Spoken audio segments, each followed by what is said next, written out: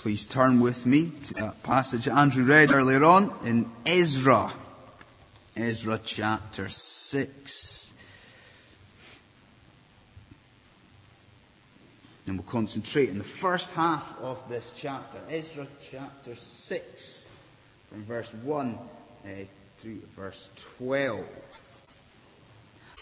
So, I hate to break it to you, but Christmas is only, let's work this out, 16 days, 5 hours and about 6 minutes away. So, are you ready for it? Are you ready for Christmas? Well, if you were to judge our attitudes to Christmas by the countless festive adverts that are on the TV at the moment, you would think that there was just kind of unbridled enthusiasm for Christmas, wouldn't you? You would think that there was just universal excitement at this upcoming festive period. But most probably, the reality is somewhat different to that, isn't it? Because for a lot of people, Christmas is a time of worry. A time of worry. Because you've got small retailers, small shops, they're worried just now. Are people going to come in and do the shopping? Or are they just going to go on the internet to buy all that they need?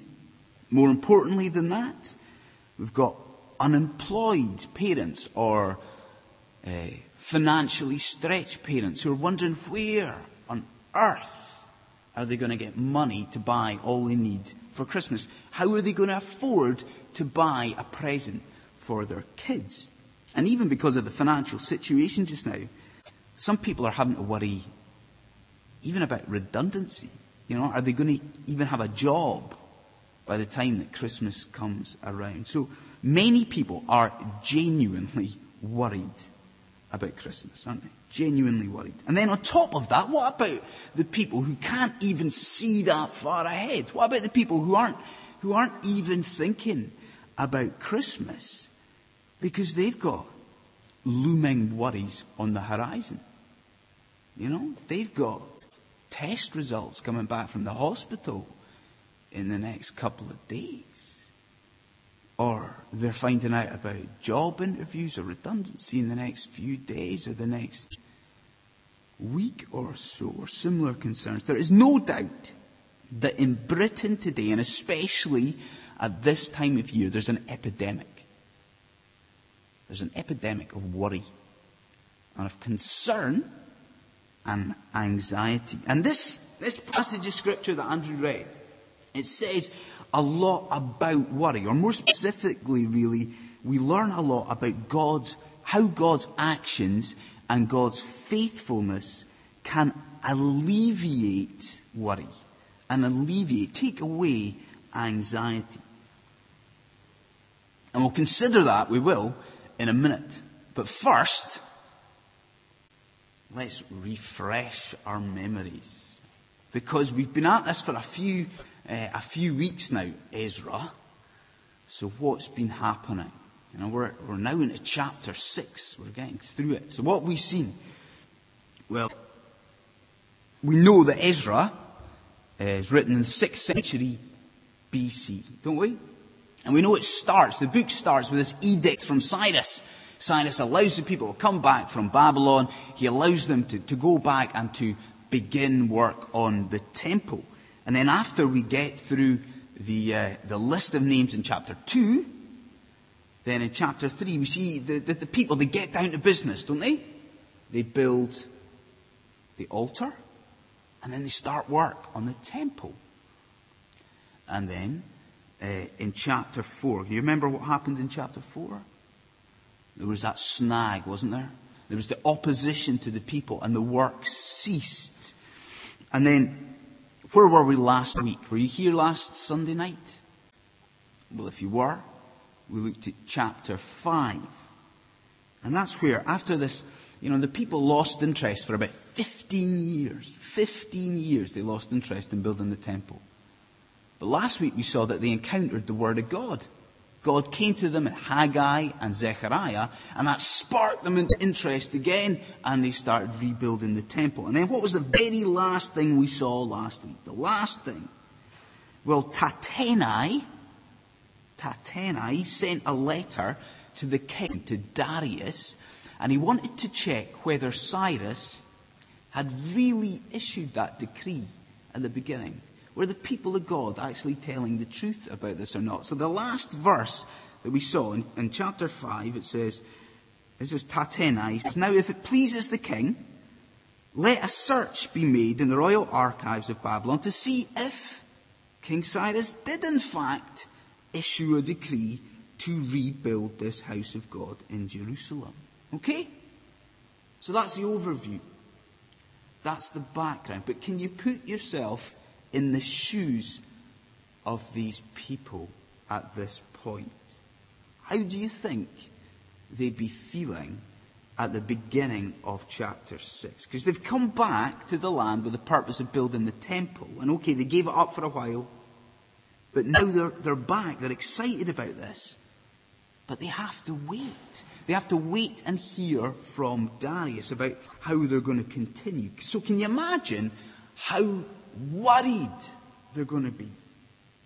You know, are they even going to hear back from Darius? What if Darius doesn't find this edict? Do you get it? It's going to look like the people of God were lying. So they're going to be terrified. They're worried. They're concerned. Their whole lives are about this temple. But now that's up in the air. This is a time of worry, a time of anxiety, a time of concern for the people of God. So let's get to it. Let's look at chapter 6 and let's look at three things. Three things about how God works in the face of worry. And I'll give you the 3 points just now at the outset. We see, firstly, the providence of the Lord. Then we see the protection of the Lord. And then we see the provision of the Lord. The providence of the Lord, the protection of the Lord, and then the provision of the Lord.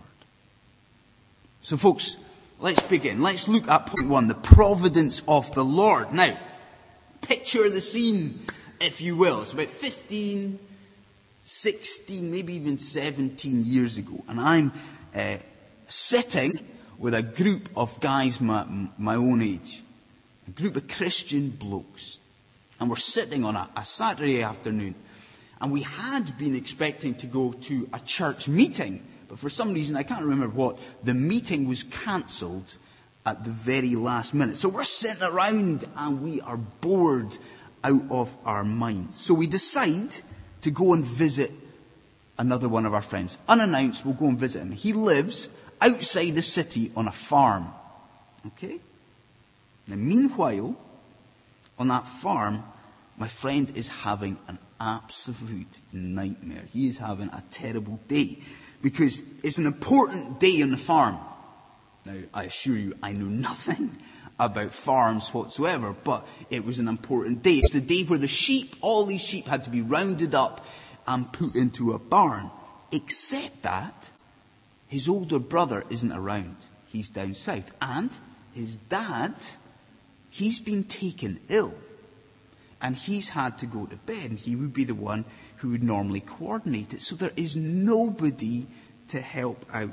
So the family, being a lovely, godly family, they decide to pray about this situation. So they get down together, they get at the father's bedside, and they pray about it. And then what happens? The doorbell goes. And they come down the stairs and they open the door, and there are 8 or 9 guys standing there all bored, ready and looking for something to do. And you can only imagine the scene as we spent the afternoon trying to round up sheep throughout the farm. But do you see it? Do you get the point? The family worried. But God had a plan in his providence, that meeting they were supposed to go to, it was cancelled. In God's providence, we couldn't think of anything else to do on that Saturday afternoon. In God's providence, the older brother was away. In God's providence, the father was ill. All these things became reasons to show that God was in complete control of that situation. God had a plan, didn't he? And it's the same in Ezra chapter 6. Because in the providence of God, it was Darius who was on the throne. Now remember last week, we talked about Cambyses. Now Cambyses was the successor to Cyrus. And Cambyses, he was on the throne just for the blink of an eye. And if he had been on the throne, things would have been very, very, very different here. But it wasn't him. It was Darius who was king at this point. And that's important because look at the sort of guy he was. Look at the sort of king that Darius was. He was incredibly sympathetic to the people of God. He took their situation very, very seriously. And in the providence of God, the edict from Cyrus was found, wasn't it? Now, you might be sitting there thinking, so what? That doesn't sound that impressive. But it's remarkable that they found this edict. You know, because firstly, Darius might not have even bothered looking for it. But he did.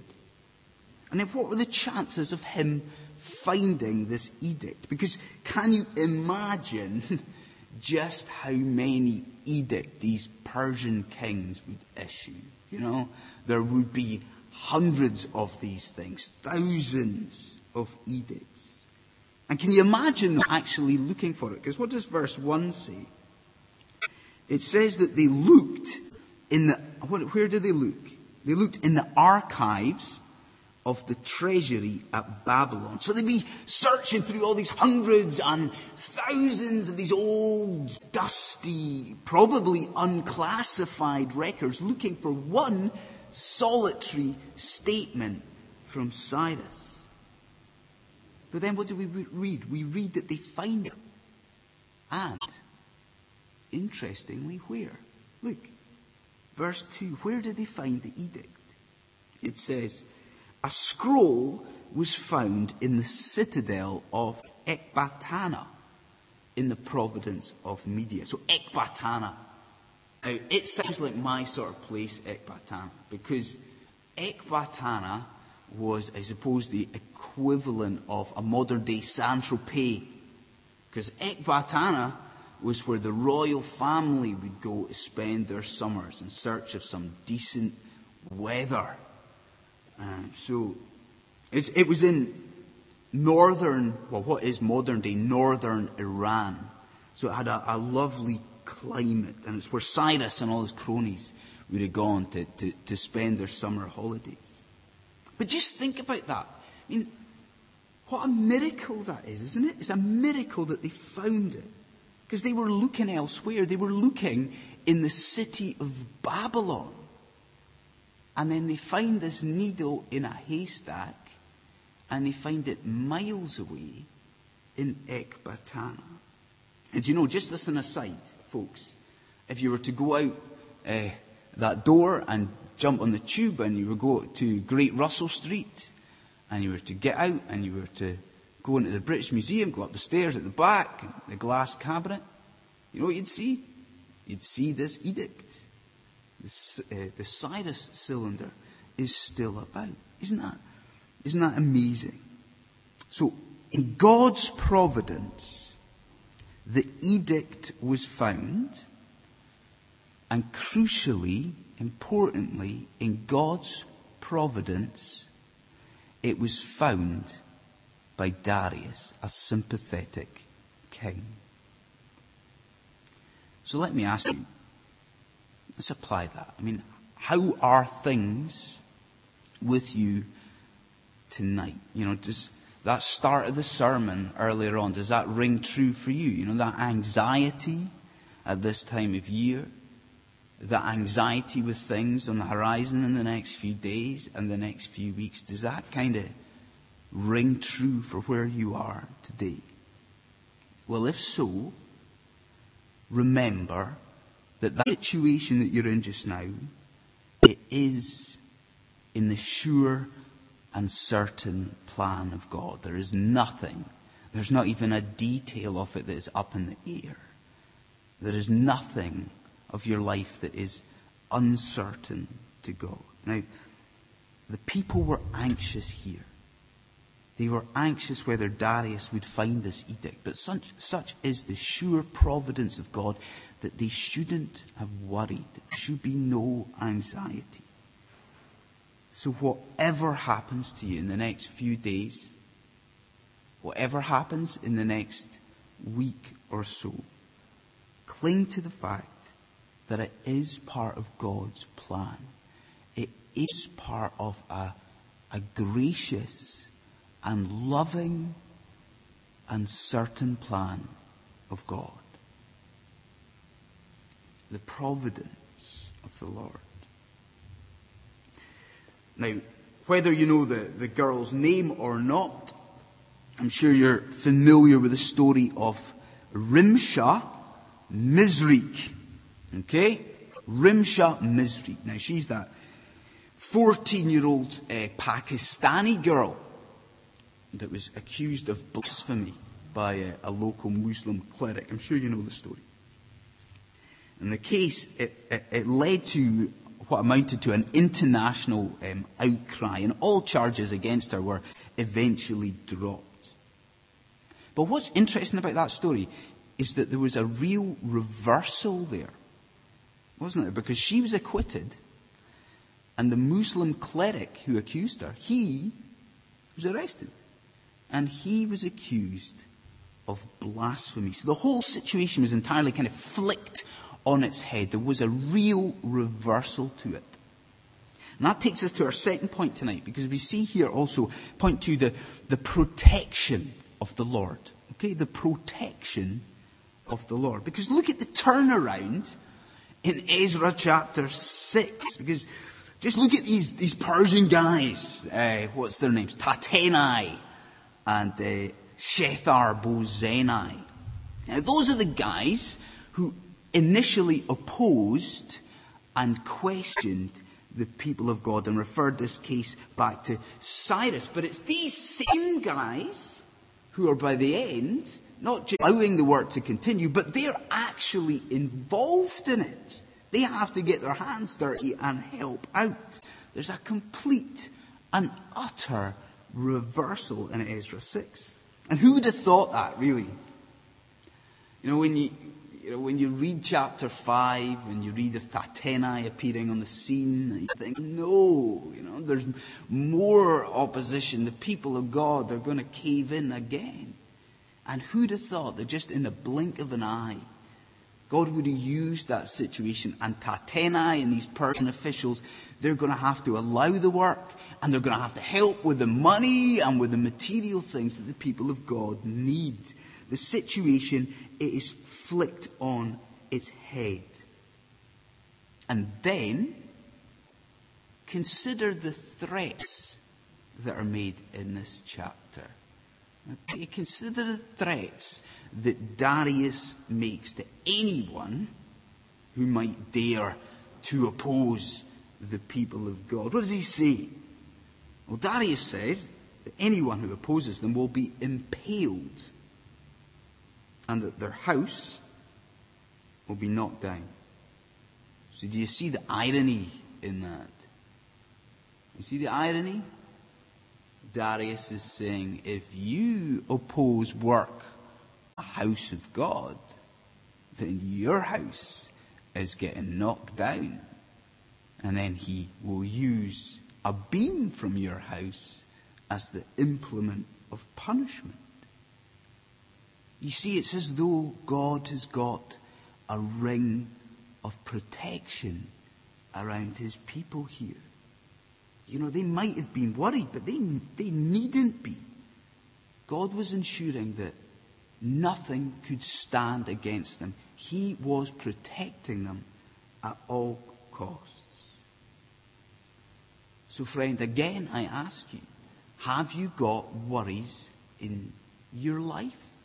Are there things on the horizon that are scaring you? Are they things that seem all-consuming?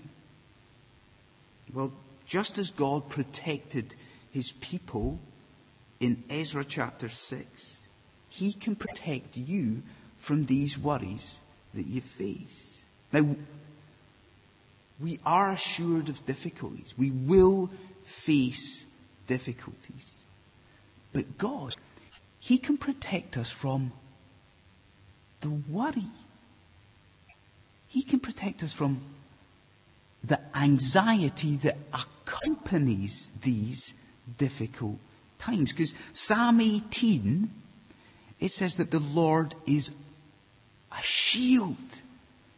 He is a shield to all those who trust in him. And more than that, you know, just as he flicked the situation on its head in Ezra chapter 6, be assured that he can flick your situation on its head too. He can change you out of your present difficulties.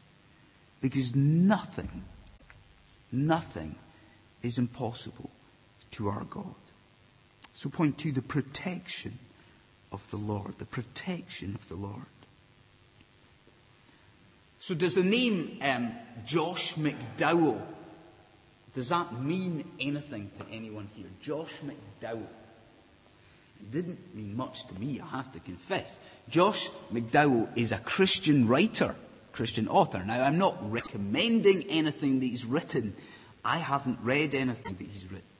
But I did read about Josh McDowell this week. Now, Josh McDowell's dad died. And that got McDowell thinking about his mother. And his mother had died a few years previously. And McDowell was worried about this situation. And he started to worry about what her spiritual life had been like. You know, had his mother, had she been a Christian? Had she repented and believed? And this troubled him. And the trouble and the anxiety grew and grew and grew. And eventually, McDowell just got down on his hands and knees and he pleaded with God. And he asked God to take the worry away. That he would just take this anxiety away from McDowell. Anyway, not long after this, McDowell was on holiday, or he was away. He was in another city in another part of America. And he was walking along a pier. And he stopped. And there was an elderly lady there. So McDowell started to speak to this elderly lady. And it turns out this elderly lady was from the same city as McDowell. And then it turns out that the lady was from the same suburb of that same city. And it turns out that she knew the family. So McDowell asked her, "Did you know my mother?" And she said, "Yes, I knew your mother. When we were teenagers, we went to the same church meeting, and we were both converted at that meeting. And we both professed faith that day."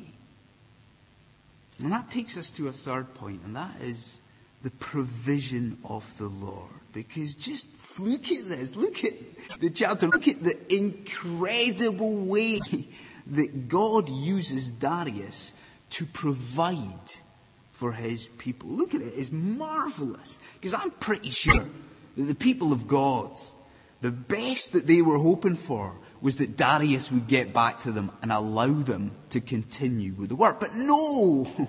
It's much, much more than that. Look what they're given. Look what God provides. Have a look. The expenses for the people of God are to be paid out and out of Darius's pocket. Okay? Then all the foodstuffs that are to be used by the priests. They're to be provided, and they're not just to be provided, they're to be provided every single day, on a daily basis. And the sacrifices to be used in the temple, they've to be provided, and not just provided, by decree of Darius, they've got to be sacrifices that will be pleasing to God. Isn't that amazing? This pagan king is used by God to provide things way above and beyond anything that the people could have hoped for. So, in the face of what is going on in your life just now, okay, in the face of what will be very real worries, be assured that if you wholeheartedly trust God and you lay concerns at His throne, then you will be guaranteed to see blessing through these hardships. You know, Paul says in Philippians 4, he says this, he says, God will meet all your needs. God will meet all your needs according to His glorious riches in Jesus Christ. And you can't tell me that that's not true. Because just look back on your life. Look back on what God has done for you. All the times that He's answered prayer. And not just answered it, but answered it in the most incredible and abundant ways.